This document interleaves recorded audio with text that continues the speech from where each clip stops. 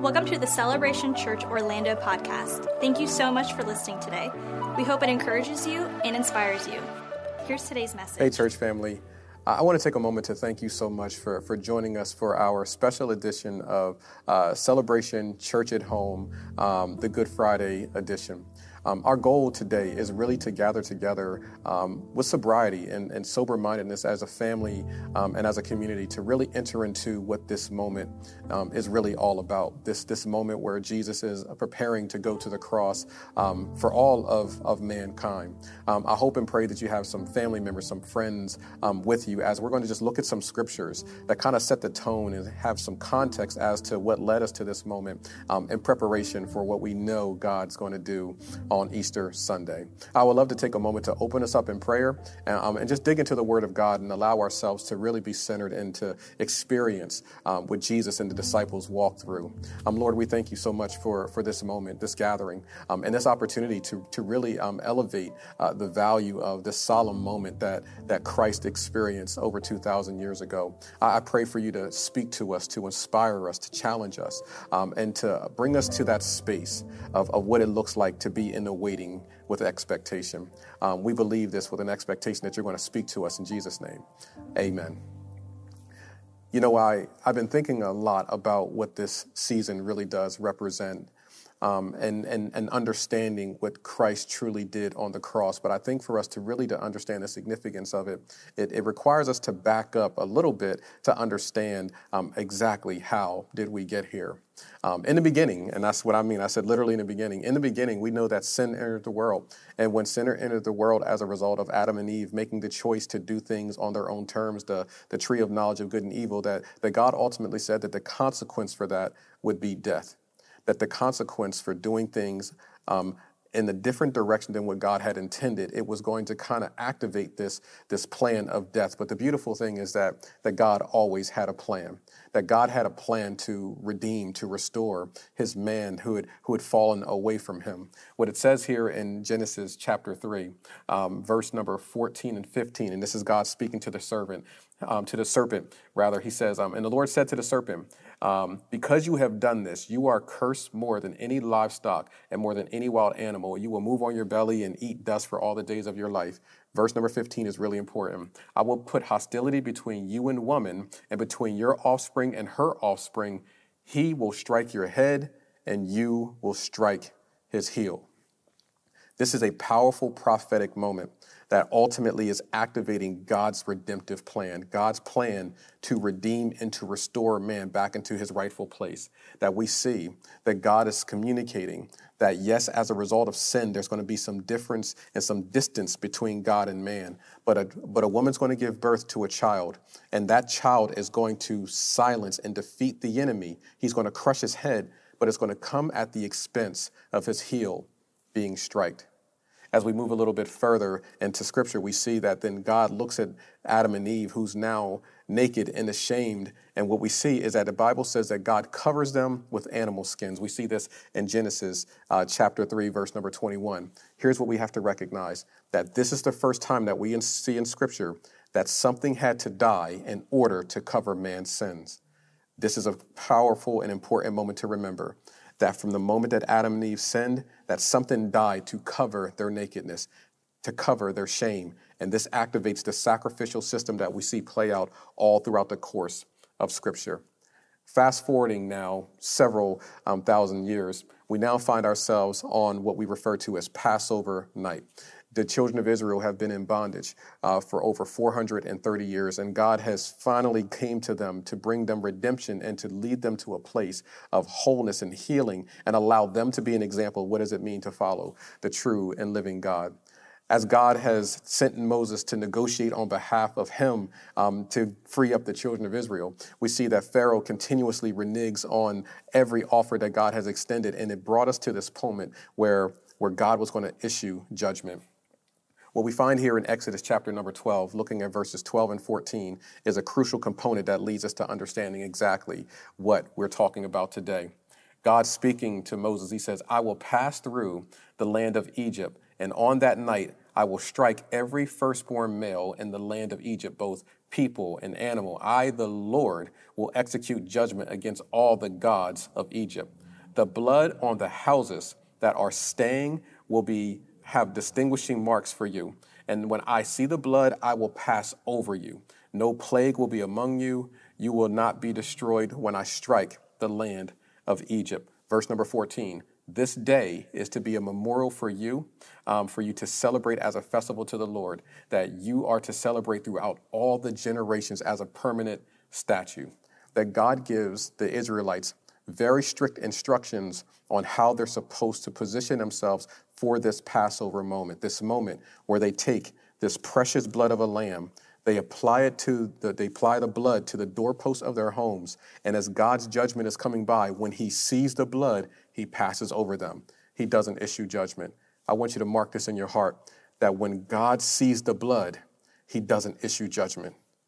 Hold on to that, because we're going to come back to that in just a few moments. But I want us to understand that this is part of God's redemptive plan. Here's the main theme that I want you to write down in your soul and that I don't ever want you to forget. Redemption is expensive. The currency is always sacrifice. God is showing us this in this powerful moment. Now we move forward a little bit further into the scriptures. Ever since God has spoken this idea about this man being born that's going to strike the enemy's heel while having his heel struck, there's been this idea of this Messiah that's going to come, this great Savior who has these enigmatic prophetic glimpses in scripture that somehow shows us a king, but he's also a servant, somehow shows us a lion, but he's also a lamb. This character is the Messiah. So when Jesus comes on the scene, naturally, he's checking the boxes of many of these things, but people don't fully understand who he is and what he's doing. In fact, he frustrates everyone because as everyone wanted to claim Jesus for themselves, he would do something that broke him out of the barriers that they tried to place upon him. As he's done his 3.5 years of ministry, he's now sitting at a table with his disciples on Passover night. That same night that the Israelites had celebrated and that God said, I want you to celebrate this as a statute, that when I see the blood of the lamb, I will pass over you. That same celebration had gone on for generation to generation. And now Jesus is sitting with his disciples about to celebrate that exact same moment. Jesus then goes into providing what I believe to be the most powerful object lesson ever given. See, these men had been raised celebrating and understanding the Passover their entire lives. It was part of their Jewish tradition that they understood that this lamb had died and the blood represented redemption and that it helped them to bypass judgment. Jesus then sitting with his disciples in the Gospel of Mark, chapter 14, verse 22 and 24, he says this, as they were eating, he took the bread, he blessed it and broke it and gave it to them and said, take it.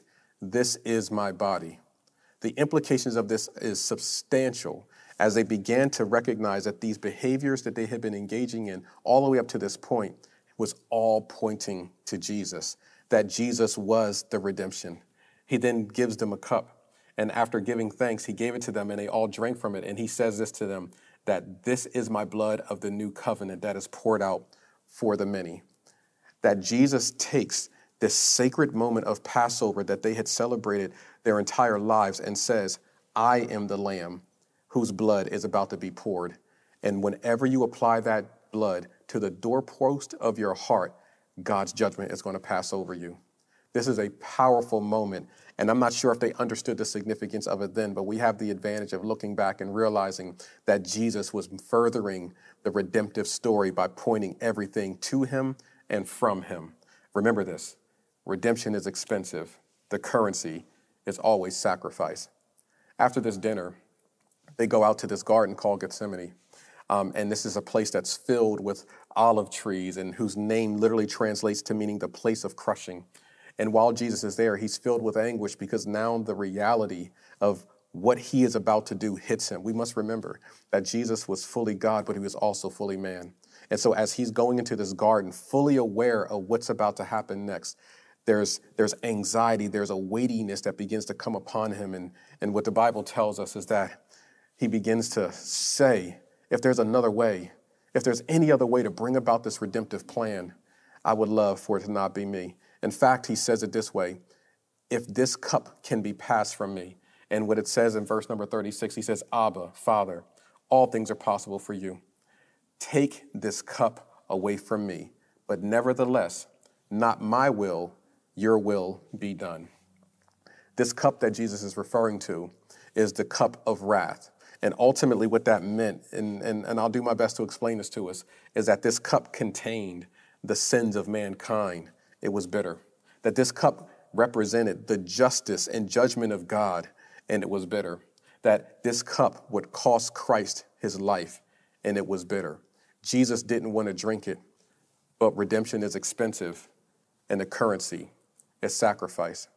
While Jesus is praying and his other disciples had fallen asleep and he's literally carrying this burden all on his own, he is talking with his disciples, and then one that he had served alongside of, one who had seen him in ministry, is also the one who betrayed him.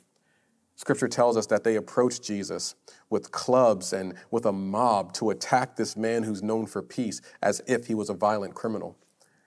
The Bible tells us in the Gospel of Mark, chapter 14, verse number 50, they all deserted him and ran away.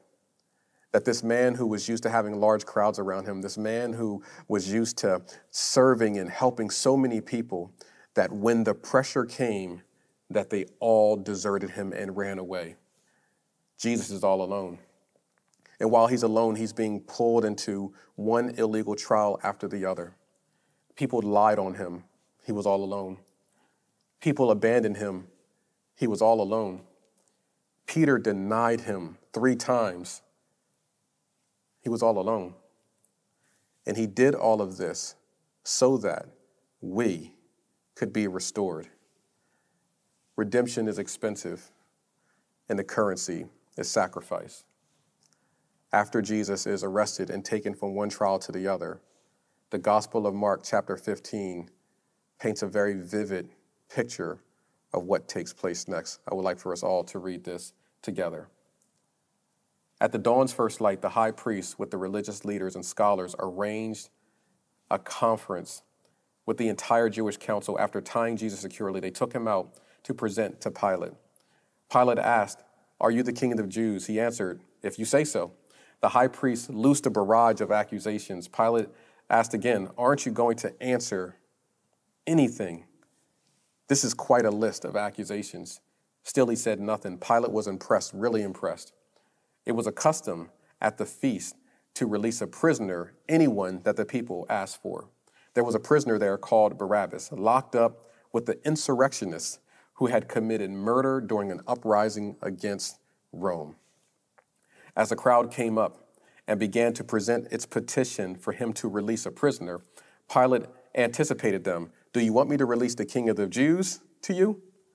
Pilate knew by this time it was through their sheer spite that the high priest had turned Jesus over to him. But the high priests by then were worked up in the crowd, and they asked for the release of Barabbas.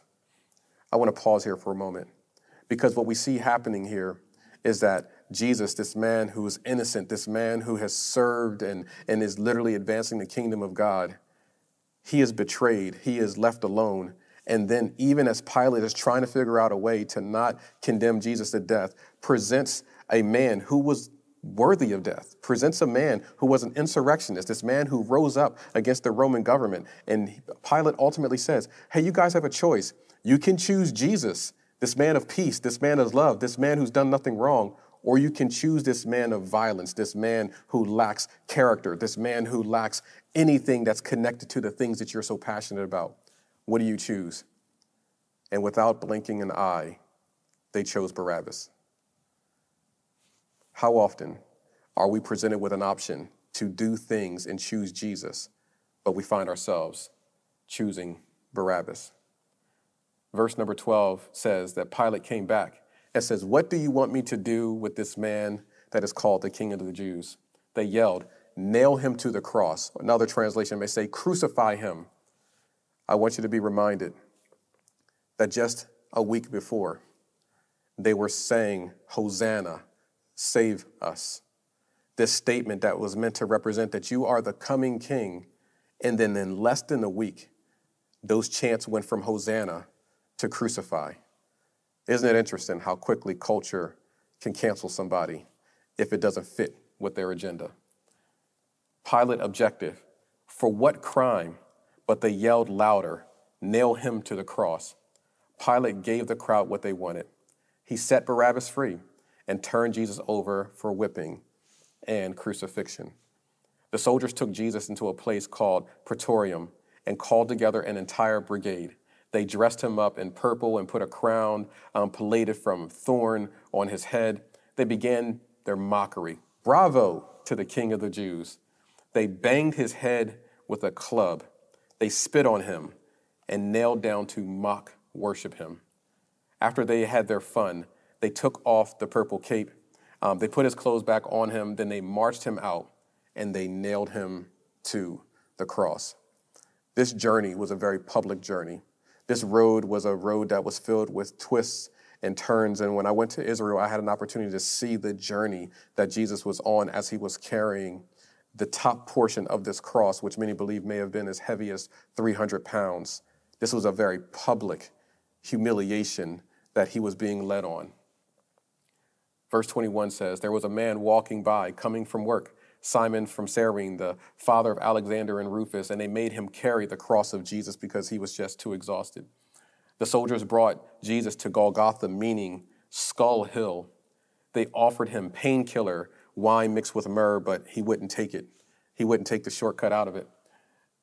And they nailed him to the cross. They divided his clothes and they threw dice to see who would get them.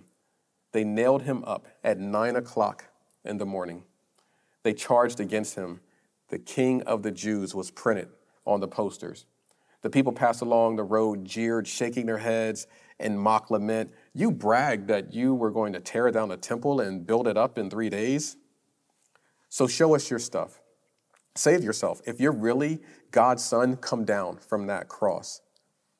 Imagine Jesus, who simply came here to provide salvation and redemption, restoration, is being mocked by the very people that he's trying to help, that he's being crucified by the very people that he came to redeem.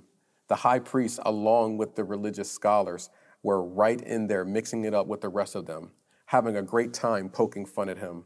He saved others, but he himself, he cannot save. The Messiah is he, King of Israel. Then let him climb down from that cross. We all become believers then. Even the men crucified alongside him joined in the mockery. At noon, the sky became extremely dark. The darkness lasted for 3 hours. At 3 o'clock, Jesus groaned out of its depths, crying out loudly, Eloi, Eloi, lama sabachthani, which means, my God, why have you abandoned me? What many scholars believe was taking place at this moment is that up until this moment, Jesus experienced what we call unbroken fellowship with God. That from the time he was born, that he never experienced a moment where the presence of God wasn't there. But the moment that Jesus became sin, that he became the full embodiment, the representation for all of the sins of the world, that Jesus experienced the very thing that Adam experienced when he was removed from the garden. There was a barrier put up, and for the first time ever, Jesus didn't feel the presence of God. He felt the weight of sin. And in his humanity, he cried out, I feel God forsaken. I feel alone. I feel isolated. Imagine Jesus, after all that he's done, all that he's experienced, all that he's done to advance the kingdom and help people. He's been rejected. He's been lied on. He's been made fun of. He's been mocked. And now the presence of God isn't even there. Some of the bystanders heard him. Listen, he's calling for Elijah. So someone ran off and soaked a sponge in sour wine and put it on a stick to give him a drink. Let's see if Elijah comes down to take him down. But Jesus cried out loudly and gave his last breath. At that moment, the temple curtain ripped down the middle. When the Roman captain standing guard in front of him saw that he had quit breathing, he said, this has to be the Son of God.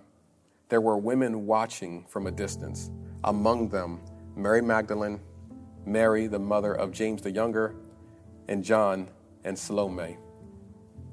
When Jesus was in Galilee, these women followed and served him and had come up with him to Jerusalem. Late that afternoon, since it was the day of preparation, that is Sabbath Eve, Joseph of Arimathea, a highly respected member of the Jewish council, came. He was one who lived expectantly, looking for the kingdom of God. Working up his courage, he went to Pilate and asked for Jesus' body. That this man who had a very comfortable life, but at the same time had an expectation for the things of God to be materialized, he went public with his faith and begged for the body of Christ. Man, imagine what it would look like for us if we wanted to be associated with the death of Christ and we begged for the body of Christ. Pilate questioned whether he could be dead so soon, and he called for the captain to verify that he was dead.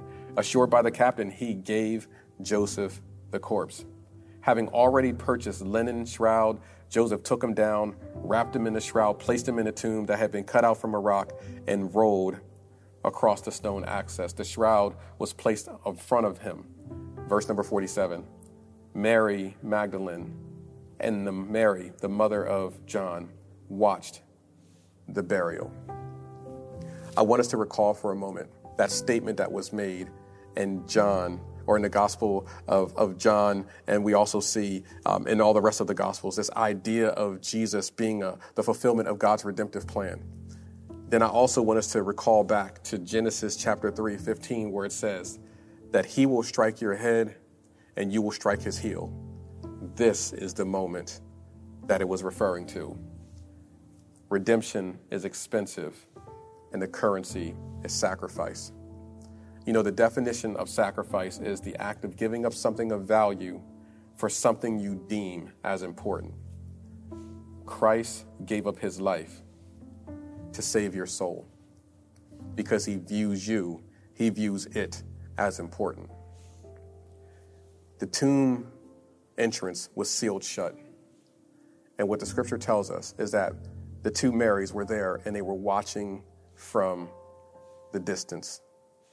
In their mind, this story has just come to an end. In their mind, all the miracles, every moment that they spent with Jesus, all these moments that were filled with anticipation and excitement had all just come to an end. So the question that gets presented is, what happens now? Redemption is expensive, and the currency is sacrifice. What happens now? We'll discuss that this Sunday for Resurrection. God bless you. We'll see you then.